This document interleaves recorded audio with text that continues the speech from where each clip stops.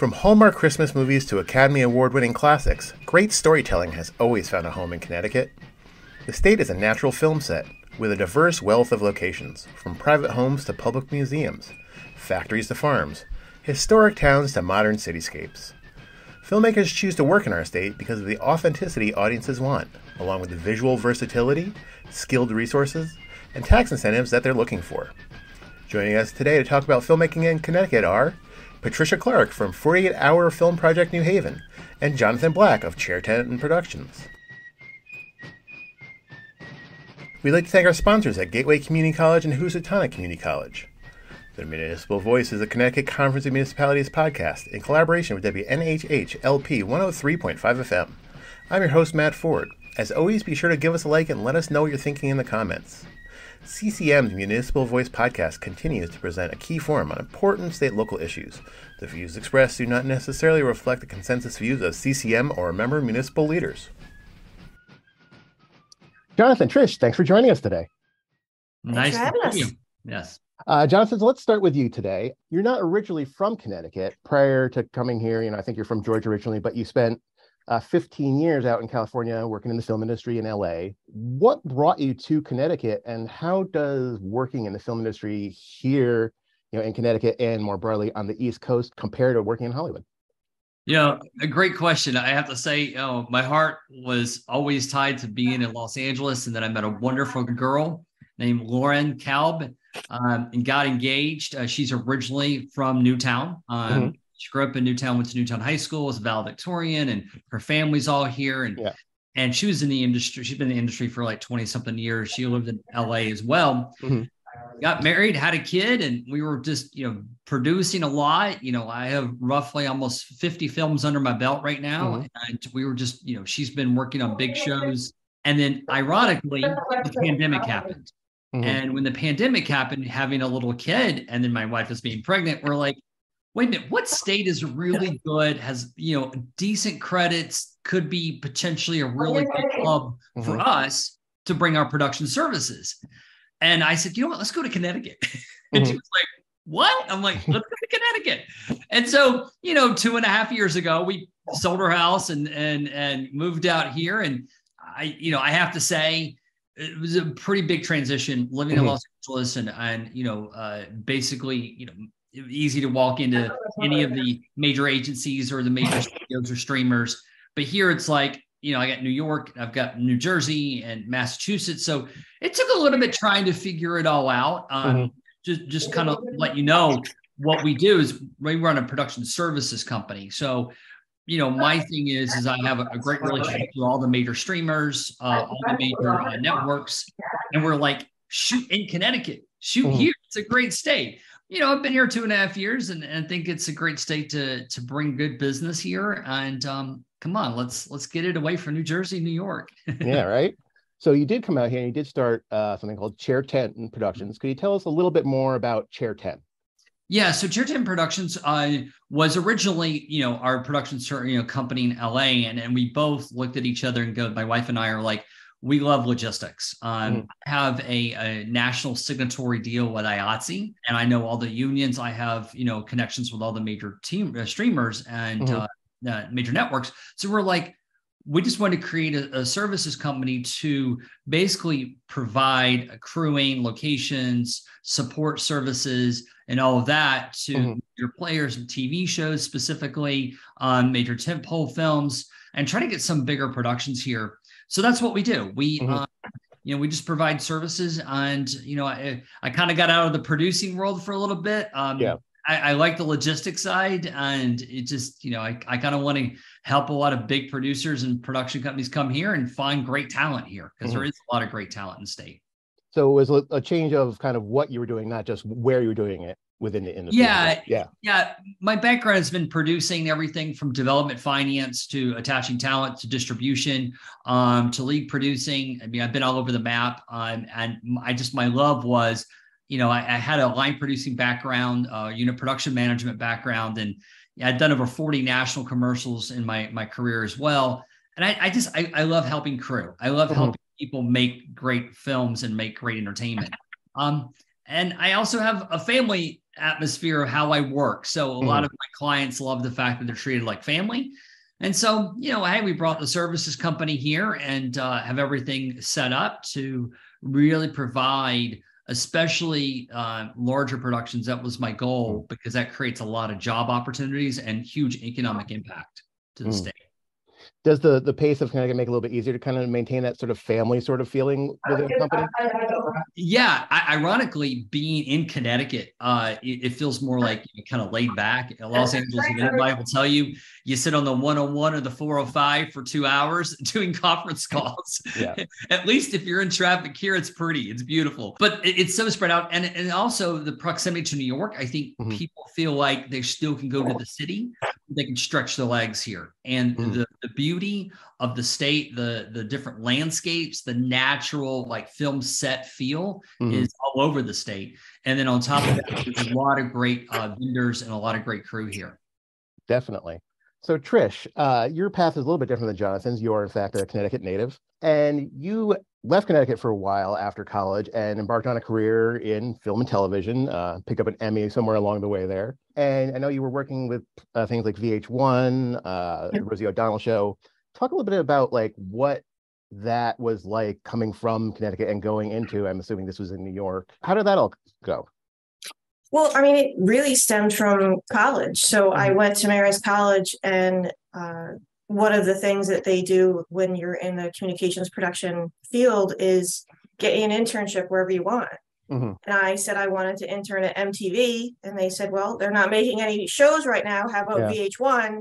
And that's where that relationship started. I started as an intern, and then after I graduated, I moved to New York. As soon as the next show was in production, I got hired. So I feel like it's almost like the older way of doing things, whereas I worked from an intern up to PA, up to associate producer, so, segment producer, and learned all aspects of production, and, and kept trying different venues, and as in like different, upgrades on the set. And that's really what made me turn into a producer, because I kind of got a little taste of all the different parts of the cast and crew. At VH1, a lot of that was behind the scenes making a Legends or 100 Greatest. So it's a lot of putting the segments together and going through clips and archives. And then at Rosie, it was field production. So it was out in the field, so, I've done all of that, and then some indie films and indie series and stuff. But as Jonathan was saying, I do think New York and LA are different paces than Connecticut, for sure. It's, not everybody wants to work at that pace for that long, or you want to do it and never leave. So, it's kind of one or the other. So for you, the kind of going in to New York rather than LA was kind of a function of where you went to school, and that you already had that foot in the door from college with some of the New York scene, as it was. Yeah. I mean, I think a big part of this industry is who you know. And I mean, that's in fact even how I got the job from Rosie. It was a lot of people who worked at Viacom, so MTV, Nickelodeon, VH1, got hired to start that talk show. And I literally took someone else's job. Like, he was leaving, they didn't put out that they needed a new associate producer. He just someone said, I know someone, and got Trish on the phone. Yeah, Trish, I'm leaving, come interview, you'll get the job tomorrow. That's how it works a lot of times. It's how it works a lot of times.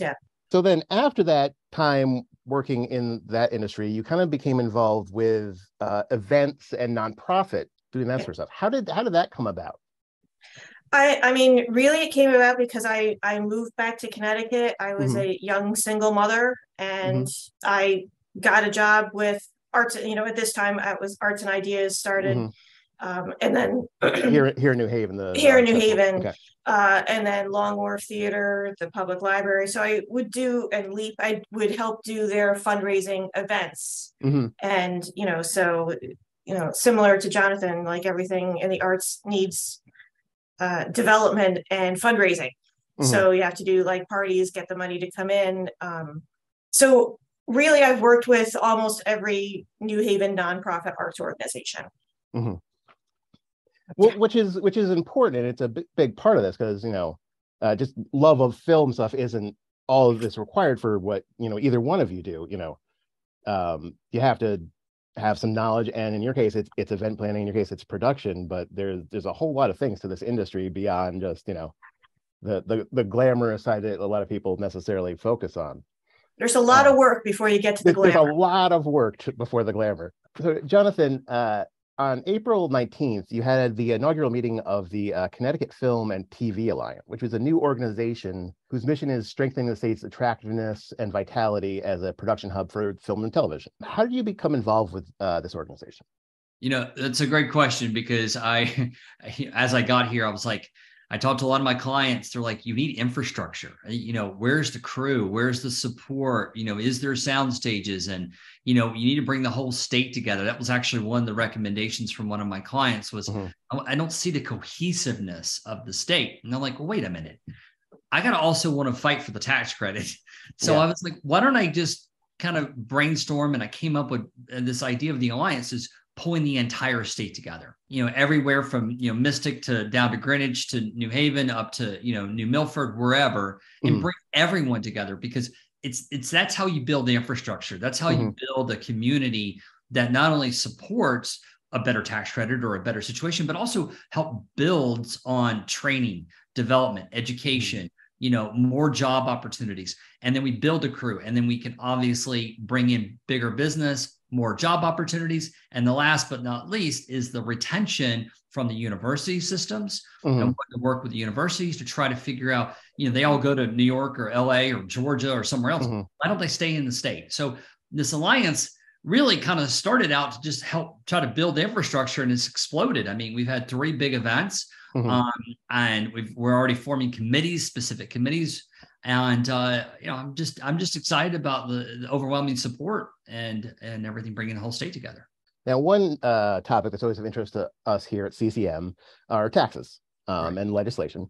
And your organization was supportive of House Bill 6929. It was a bill designed to raise Connecticut's film and digital media production tax credits from, I think, 30 to 37%. And it made it out of the General Assembly committee and was headed for a vote, but it didn't end up passing. But there was an increase in the value of the existing credit. How did the tax credits affect working in that industry here? And why are you supportive of these tax credits as an organization?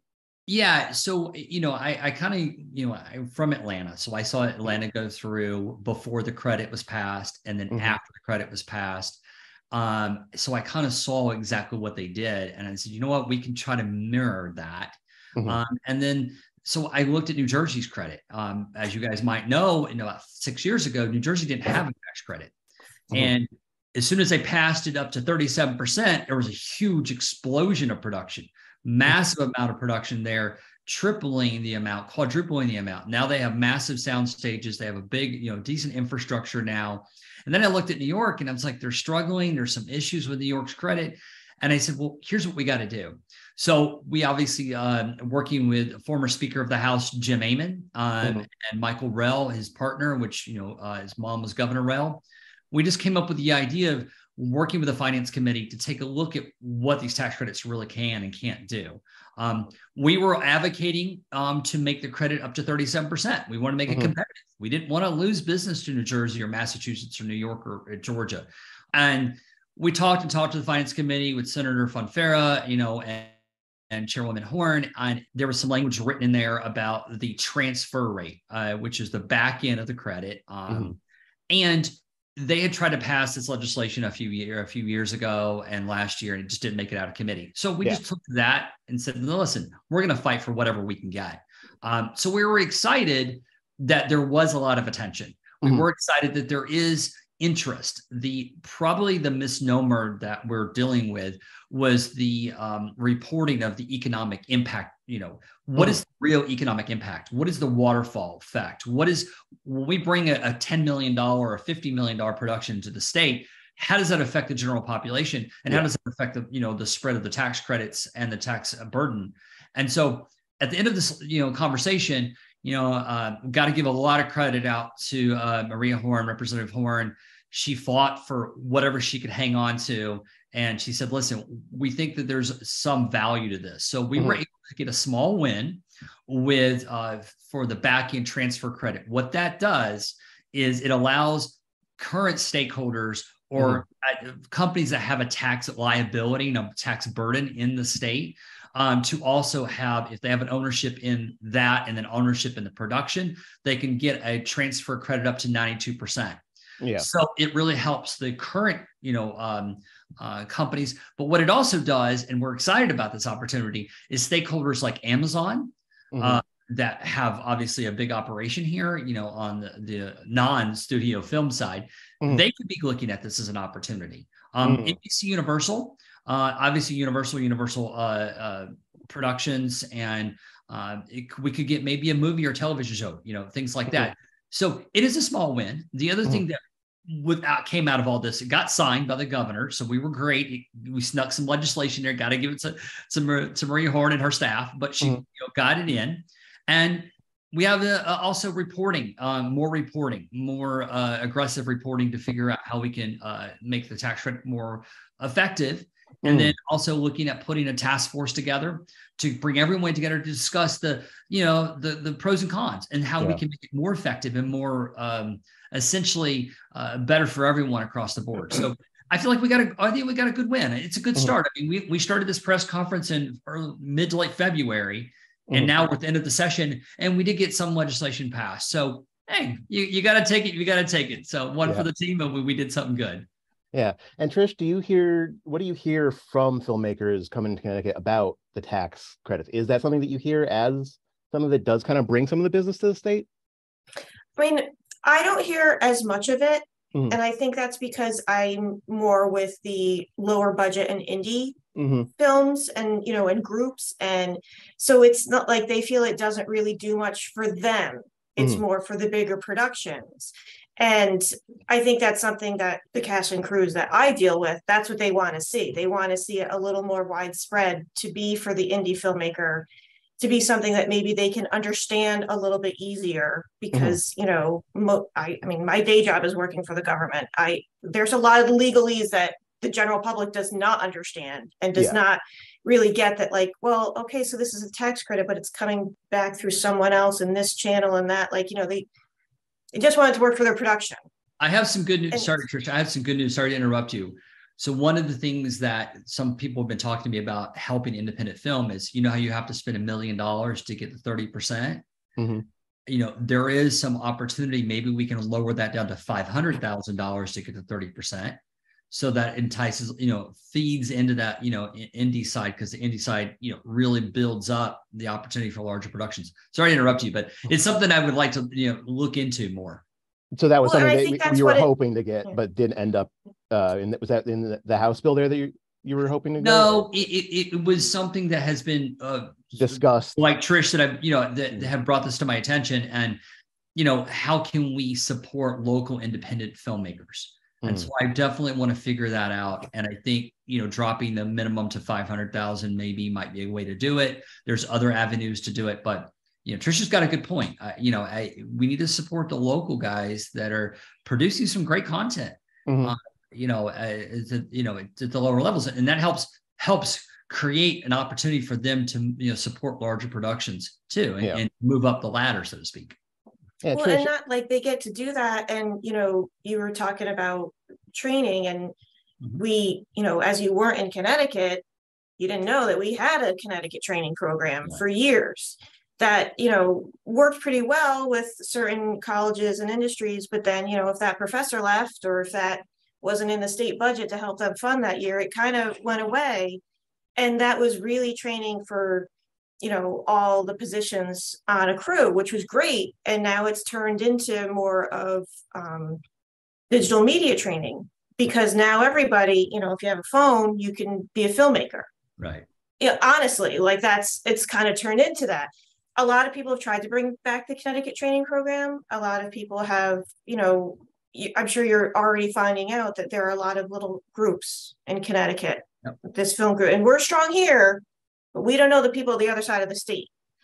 And I think something that you've, in a short time been successful with already with the Alliance is kind of trying to bridge that gap and actually just concentrate on if we work at the state level and can get these changes made, this is going to help everybody. This is going to help the state. And I think that's really important to say that this will help the indie level as well as the features. And this may bring in like a big, TV show, which would be great. And because we've got the crew that can do it, you don't have to truck them in from New York.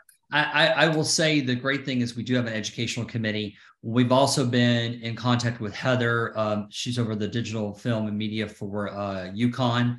And we've also been speaking to the Connecticut Digital Media organization. So to work with all the universities, the idea is to look at retention problems, because this is something, there's a lot of billions of dollars into these university systems. The other thing that we also know is that educational program, it's dormant, but it is not tied directly to the tax credit legislation. It's something different. So we have been discussing with former Speaker Amon and Michael Rell about trying to bring that back with working with the university systems.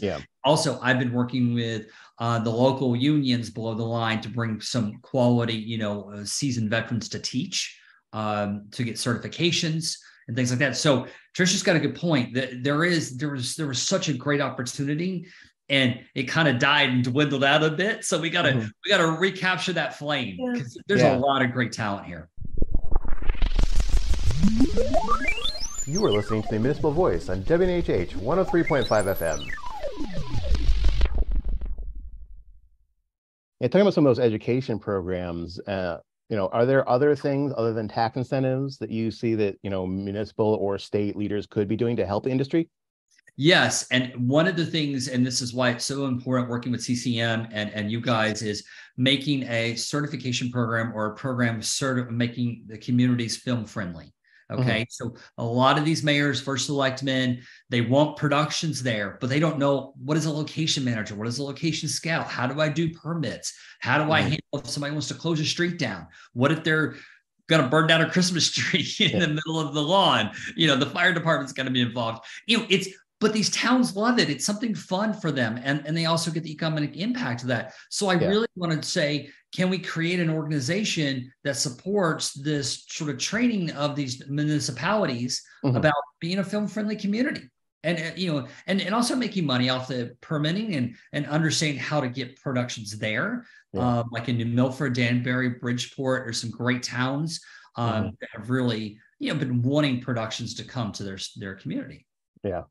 Yeah, I grew up in New Milford. I remember, I think it was when I was in college, Adam Sandler did Mr. Deeds there, and it was a big deal, and everybody was trying to be an extra and all that kind of stuff. And it would be great to have that at the different levels, though, again, too, because like how the city of New Haven Arts, Culture, and Tourism supports the 48 over the weekend is for the teams, they'll waive the filmmaking permit. That's awesome. Just so they can film in New Haven at parks or whatever. But, I'm also very clear, that you have a permit. But if the police or fire department come, do not waive that permit. And it's like, that's not going to help you necessarily if you're doing something, sketchy. But I mean, a lot of even indie filmmakers won't even go for the permit. They'll just go around it. There's so much guerrilla. And it should be, as you're saying, it should be friendly and work together and just be like, if you just have this, then we can help you make it even better. Because like now we can help you contact the police. We can help you block this street, even if it's just for a couple hours. We've had Indiana Jones film here, but we've also had the Hallmark movie that would just block down, a couple blocks, all Chapel Street, all, downtown New Haven, the biggest spots that you can get. But, having the permit, talking to the actual locals that, can make it happen officially and appropriately is really important, and it shouldn't be something that scares the filmmakers away from doing it. Make it easier for filmmakers to do things the right way. Right. Yeah. Well, and also there's a lot of support staff, things like, hey, I need a local restaurant. By the way, I need a place that can make 100 pizzas. Where's the local food truck? By the way, I need a local dry cleaners. I need help with this. Is what the Chamber of Commerce are important too. So there is a very strong symbiotic relationship to production and to local communities.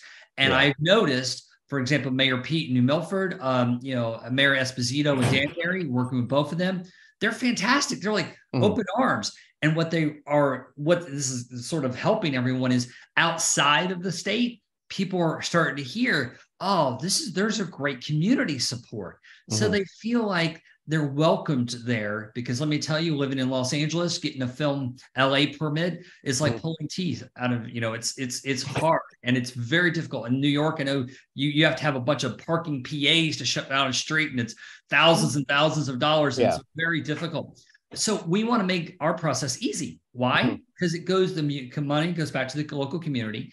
And a lot of times, like if we film in a coffee shop, well, we might pay to rent that coffee shop out for the day and buy a bunch of coffee from them anyway. So it's like they get a huge economic impact. So I think there is a strong symbiotic relationship between the local municipalities and the local filmmakers, and even outside of the state, to bring in, to showcase, Connecticut's a great place to come. Yeah. When we talk about the economic impact, what kind of numbers are we talking about in Connecticut? Like, how much money does the industry bring to the state? Do you have any sort of studies that have figured that out? Yeah. So you have to look at it from two separate ends of this. One end is the current stakeholders, which would be the ESPN, WWE, NBC Sports, all that. All that's what's shown. That's obviously, can be billions of dollars over the last 10 years. Then there's the feature film and smaller television stuff that has come in and out, back and forth, ranging, anywhere from probably the last 10 years, I'm not sure exactly the number, but it's in the millions and millions of dollars.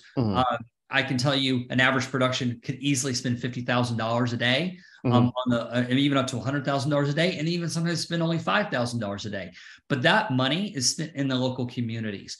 And I think the reporting is not showing, like, if I put out my actors in a hotel, right? Well, I have to pay hotel tax. I have to rent the hotel. And by the way, they're going to probably get room service. So that's going to be, and then they're going to tip the people coming in. And then guess what? They're probably going to want to go down to the local bar on Friday and have a drink because they're trying to relax. So there's all of this stuff that I think it needs to be more evaluated and reported correctly to show the true economic impact, because our opposition that's been pushing back on this credit, they're only looking at the job creation, the taxes that these people are paying, and the secondary job market, and then what they're paying. They're not looking at, wow, what about property tax that homeowners are paying because we rented out a house for 5 weeks? What about property tax that ESPN's paying on their property? What about the permits? What about I hire a policeman and firemen, and I pay for their hours to be on the street to help us out? What does that go? So you start to see, right? It's that's the in the weeds reporting. And I think that's the exciting part, because a lot of these local communities really want that support. Yeah. I think it's interesting, Jonathan, you mentioned, ESPN, the WW, where they are, the wrestling, and all that kind of stuff. We talk about bringing stuff into Connecticut, but there was already some big players in Connecticut. And Trish, you might have seen more of this being around here longer. Like, do you see having those kind of bigger players in the state? Like, do you see a lot of people who work there then going to other aspects of the industry? Like, I know personally, I've known a few people who are editors or filmmakers who at some point were cutting, sports footage for ESPN, and that's how they learned how to edit. Like, just having those in the state kind of generate a base level of sort of skill and talent? I mean, I think so. And I think I wish there was more of it. But again, it's a lot of like who you know. And so I know like this group that is at ESPN, which, unfortunately has gone through a lot of layoffs the last few years. There's always jobs posting for WWE and like NBC Universal, like Stanford. Like, so there's pockets of where it is. And I do think a lot of those maybe start out with Connecticut college students that then will start there. Like, so maybe they are interning there and working their way in, or maybe that's their, avenue in. But a lot of these, if once they get in, they really like it. Like, and for example, if you're at ESPN, that means you're part of Disney. Yeah. So maybe you can move on to a Disney different park aspect. tickets. Well, I talk about the production here. My wife's done a lot of reality TV, and she got hired by Lucky 8, which does a lot of the Food That Built America, the Booze, Bets, and Sex That Built America. They're doing Shark Week. She's working on a Shark Week show for them now, and they're in Stanford. It's there. So there's a lot of production it's just not, it's in one area or a couple of facets. And what I can tell you in talking to a lot of these universities, you'll have students that will study film and television, and they want to do, an HBO TV series. They want to do a big feature film, or they want to hire, Nicolas Cage or something, right? And those kind of productions are not really well supported here. Now, outside of the state, like if you go to New York or Atlanta or, LA, there's a lot more of that. So I think the cool thing is, I think what Trisha's doing with the 48-hour film festival, and I think with a lot of the other entities that are all over the state, they're fighting really hard to say, listen, we've got great talent here. And so we just need to kind of support that. And I think sort of coming together, all of us, and doing this podcast and talking to your audience is extremely important for letting them know, gosh, how cool is it to watch TV on a Friday night with your family and go, wait a minute, that's New Haven, or that's like, Weathersford, or, it's like, Bridgeport. It's kind of cool, from just a regular moviegoer, or, people that like to watch, movies. So, yeah, it is very cool. So Trish, tell me about how you came to run 48 Hours in New Haven, and how the project came to New Haven. Well, so the 48-hour film project has been around for 22 years worldwide, in about 130. It's a big worldwide event. It's not just in New Haven. It's not just in New Haven. Yeah. One. It's it fluctuates between like 130, 150 cities around the globe, and teams of filmmakers sign up to make their film in 48 hours. Hence the name. So they have to hence the name. Write, shoot, direct, edit, and hand everything. in a short film to you 40 hours from when they find out what they're doing. Yeah.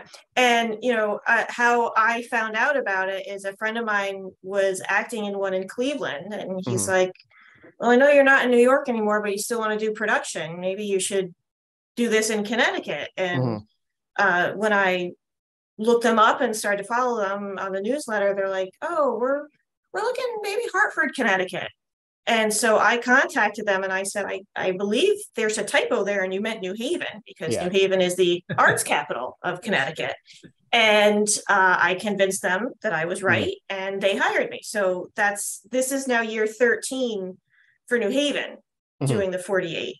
And the teams get a random film genre on Friday night. They get a specific character, prop, and line of dialogue on Friday night, so that ensures that they will make the film over the 48 hours. And every one of the people in the thing this year have to use that same character name, same prop, and same line. Has to show up somewhere in theirs. No matter whatever they end up writing, they have to work that in. It's kind of it has to work into the film. If not, you're disqualified. But we'll screen everything, whether it's And do you think, was that originally part of that? I mean, it's fun to see how people work it in, but is that also sort of a way to make sure that everyone is, in fact, filming it when they're supposed to be, and not trying to sneak one in ahead of time, you think? 100% part of filming it over the weekend, because you don't know beforehand. And that's part of it too, that you have to write the script, which I think, you've taken part, most people write the script on Friday night till the wee hours, and then they start filming on Saturday. And you can have an idea. There's 35 film genres to choose from that you might get. So you can, try to formulate some ideas, but then you have to film in, fix in the elements. Like, and last year there were the character was like a podiatrist. Okay. I had no idea I'd have so many films about death and feet. Obviously I knew the feet part, but didn't know that meant so much death. You should have seen the feet coming. I'm just saying. From that first year to now, how has 48 in New Haven grown? Well, I mean, the first year I had like 2 months to plan the whole thing, and I had 9 teams. Okay. And I was screening at the Whitney Screening Center at Yale. And now I get close to 40 teams every year. I do get teams from all over New England, all over anywhere, because anyone can do it. If they want to do this, they don't have to be from New Haven. You don't have to be in New Haven, although I make a special award for someone who has the best New Haven shot, because I like to highlight New Haven. But you don't have to shoot in New Haven. But now I get close to 40 teams, and we screen at the Bijou, which is a beautiful, fantastic venue in Bridgeport. And it's great because you're filming something, you're having fun, hopefully, with your friends. Yeah. And then you get to see it on a big screen. Yeah. And a lot of these indie filmmakers, this may be the only thing they see on the big screen, you know, or the first time at least. Yeah. Exactly. Yeah. And I mean, I have had teams that have moved on and done bigger and better things. Two of the winning films from New Haven have gone on to screen at the Cannes Film Festival. Oh, that's very cool. So from New Haven, the winner of that goes on to the national? Kind of, because I mean, we're international, but yeah, it's Filmapalooza is all of the city winners competing against each other for the same for the entire, all the international ones come together at Filmapalooza. Yeah. So the New Haven one, the New York, all come together at Filmapalooza, and every winner comes in, because every city has their own awards for best film, best actor, best, you know, cinematography. But then Filmapalooza is all of the city winners competing at that level again. And about a dozen of those this year, now about 25 of those will then go on to screen it at the Shorts Corner at Cannes. Very, very cool. Yeah. The international thing, but as we were discussing here, it's pretty much run on a city-to-city basis. Yeah. So how important is it for an event like this to have support from the city that you're in, and also, you know, other organizations within the community? The more sponsorships and support, the better. Period. Yeah. You know, and you know, I like to get, as I mentioned about the film waiver from New Haven, we get support from the state office of film, television, and digital media every year.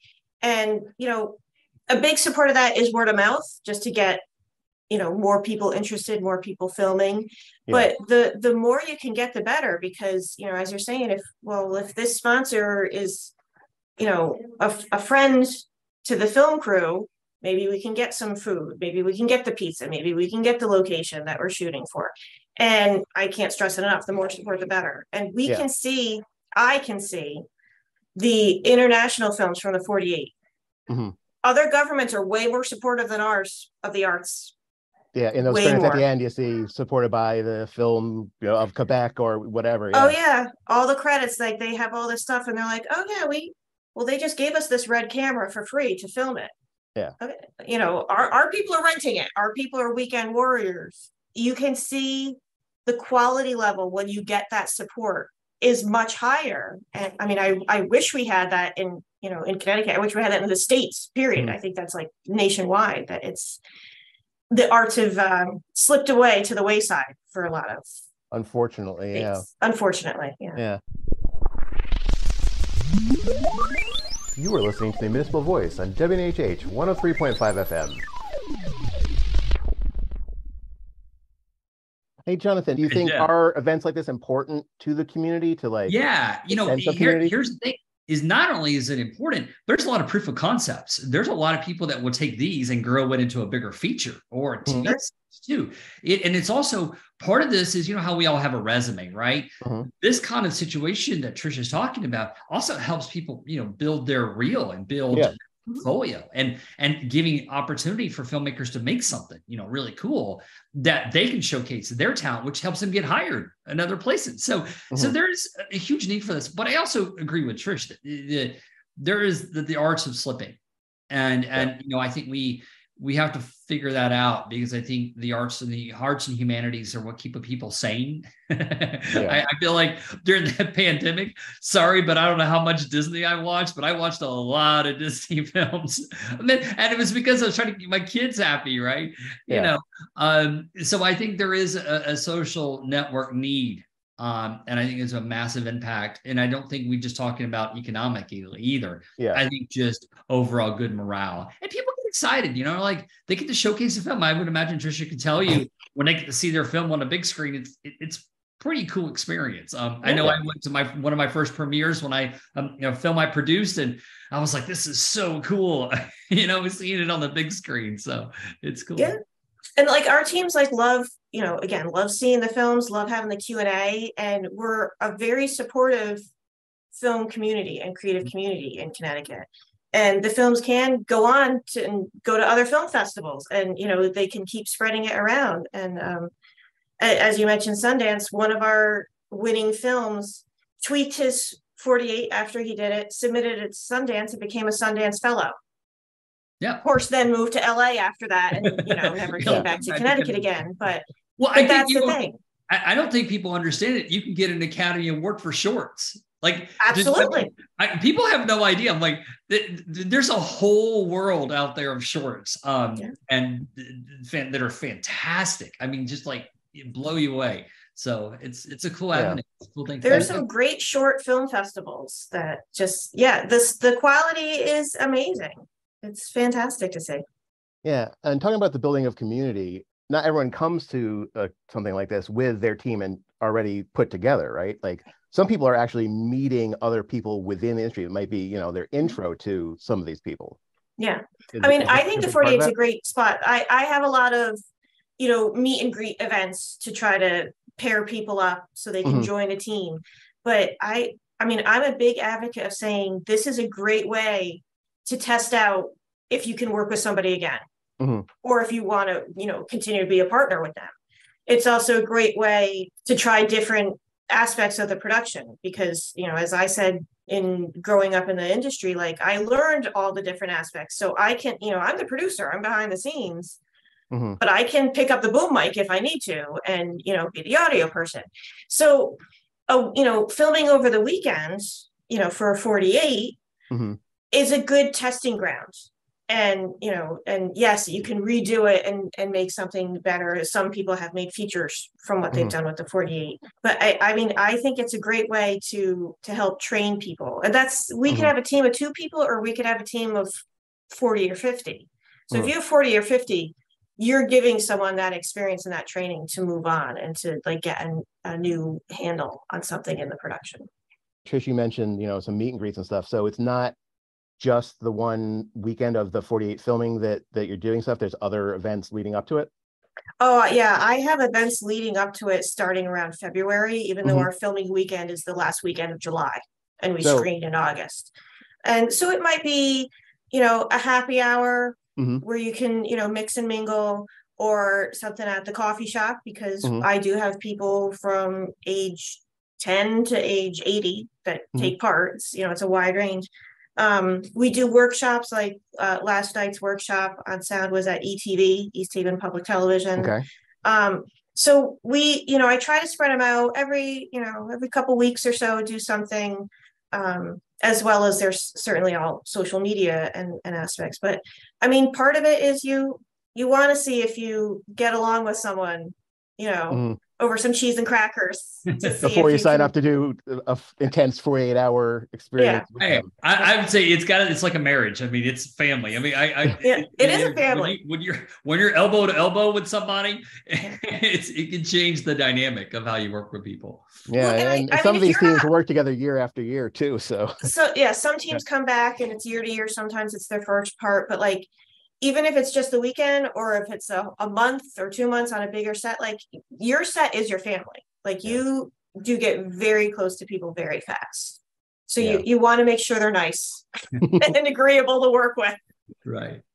So all those events and the parade itself, if someone wants to learn about that, or how they can become involved, or just what the schedule is, where should they learn about all that? Their websites and stuff?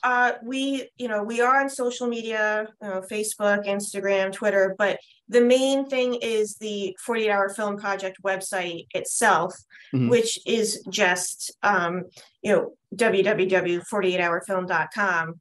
If you / New Haven, you'll go right to our page. Okay. But if you just so that's go to for the whole big international thing. Yeah, so if you go to the whole main 48 page, it will show you, all the cities, all the weekends. I think there's like 6 on our weekend as well. Like we're not the only one on our weekend, but we will be, they will have their own required elements. All 6 cities won't have the same required elements. But on the website, it has all of our events in one spot, and you can click to RSVP to anything. That's where you go to sign up your team. You just need one person to sign up the team. You can make your cast and crew later. And that has all the rules, because a lot of film, a lot of paperwork, we have to have permission for every location, every piece of music, every, actor. So all of the rules, regulations, requirements, and paperwork are on the website. So you can really tool around there. Yeah, and read them ahead of time. Yeah. Oh, you have to read it ahead of time for sure. Please. You can also see some of great 48s that have already been made. I mean, you can just do 48-hour film project on YouTube and you'll get a ton. I mean, there is a page, but you could see films from your city. You can see films from around the world that have gotten accolades and gone to Cannes.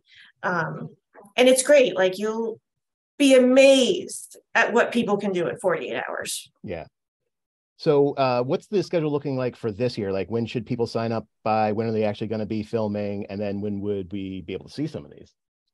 You can sign up now, which would be great. You sign up already. Okay, so then you can sign up already. The sign up started in May. Right now, we're still in our early bird registration, and that rate will go up on Saturday, July 8th. We'll be in regular registration, and then for the last week and a half, it's late registration. Okay, but you can sign right up till kickoff. You can show up at kickoff, which will be at Armada Brewing in New Haven on Friday, July 28th. Okay. You'll still have to register online, but that's okay. Yeah, where's Armada? Where's Armada Brewing? It's in New Haven. It's down by the river. Over like Fairhaven. It's the one. Fairhaven. Yeah. Okay. And so you can sign up and join a team anytime before then. But I mean, the sooner the better, because the more planning you get. And I'm, constantly sending out messages to the team leaders of advice, like looking at the paperwork beforehand and filling out stuff. And tips and information. So that's all, slowly trickling out to the teams as we gear up. But, it's, we're July now, so it's just a few weeks away. Yeah. But then the screenings will be the following week, the first Saturday in August at the Bijou Theater in Bridgeport. Oh, very cool. And then awards night, after the judges have made their selections, I'll screen 10 to 12 of the films again. And hand out all the awards, and that will be the last Saturday of August, also at the Bijou in Bridgeport. And you said someone can go on and, one person can sign up for the team, but if someone's not necessarily, a team leader or, a filmmaker themselves, but they're interested in maybe participating, like helping with crew or being an actor, could they just show up at the kickoff event, or how would they maybe best? They could show up at any of the preview events. So we have, Best Video on July 6th, tomorrow. And we also will be a last minute tips night on July 26th. That'll be at ETV. But a great way is to just email me. My email for the 48 is on the website. Okay. Or go to us on the New Haven 48 Facebook page, because there's a group, and I encourage people to put up their headshot, say, hey, I'm available this weekend.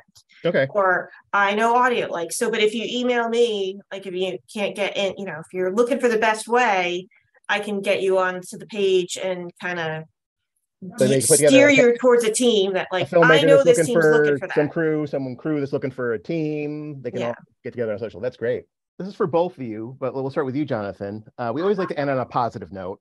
How are you feeling about the future of the film industry in Connecticut? Are you feeling optimistic? And what would you like to see happen? Oh, heck yeah. I'm telling you, I got chill bumps as you were just saying, what's the positive thing? I have gotten enormous amount of responses from outside the state and inside the state of how people are actually excited. There are people that budget all over the place, but for some reason they just kind of fly over Connecticut, and they're starting to pay attention to us. And then additionally, I'm excited about these lawmakers, having, the finance committee, the commerce committee, having some of these people really pay attention to how important the arts are, but how important what we're doing. And then thirdly is seeing everyone come together on the alliance. It was so heartfelt, just awesome, where people were like, oh, I didn't know you were in, here. I didn't know you were there. And gosh, let's exchange numbers. It's kind of cool to see. And seeing that is great. And I think we have a huge opportunity in the next coming years to really build this up in all kinds of ways. Great. And Trish, where do you see the future of film in Connecticut? I like what I'm seeing happening, because I've seen so many people try to get our creative community together. Mm-hmm. And I think it's happening. It takes time, especially with the laws. So it's great to see that we're getting there, mm-hmm. piece by piece, step by step. But I think it's great to foster this creative community, to keep everybody filming, to keep reminding people that, yes, you can see a farm here. You can see, the courthouse. You can see it all seasons in Connecticut. Like, we have every location that you can think of. And we are this lovely little nugget between Boston and New York. Like, we should be getting all these productions. Yeah. And I don't want our cast and crew to have to leave. I want them to stay here, in the Nutmeg State that we love so much. That's why we try to support it. But I think the more we can get, everyone involved, everyone on the same page to make this a better, more creative, more supportive community for everyone to stay here and to keep making productions. Well, great. Thank you so much, both of you, for speaking with us today. Jonathan Black with Chair 10 and Trish Clark with the 48-Hour Film Project New Haven. Thanks for speaking with us today, and keep up the good work. Thanks, Matt. Thank you for having us. We'd like to thank our guests, Patricia Clark and Jonathan Black. We'd like to thank our sponsors at Gateway Community College and Housatonic Community College. Learn more at gatewayct.edu and housatonic.edu. The Municipal Voice is a co-production by CCM and WNHH 103.5 FM. Kevin Maloney is our executive producer, Christopher Gilson is our producer, Harry Draws is on the boards, and I'm Matt Ford, your host. Be sure to check out our Facebook page and give us a like, and watch out for our CCM chat series on our YouTube page.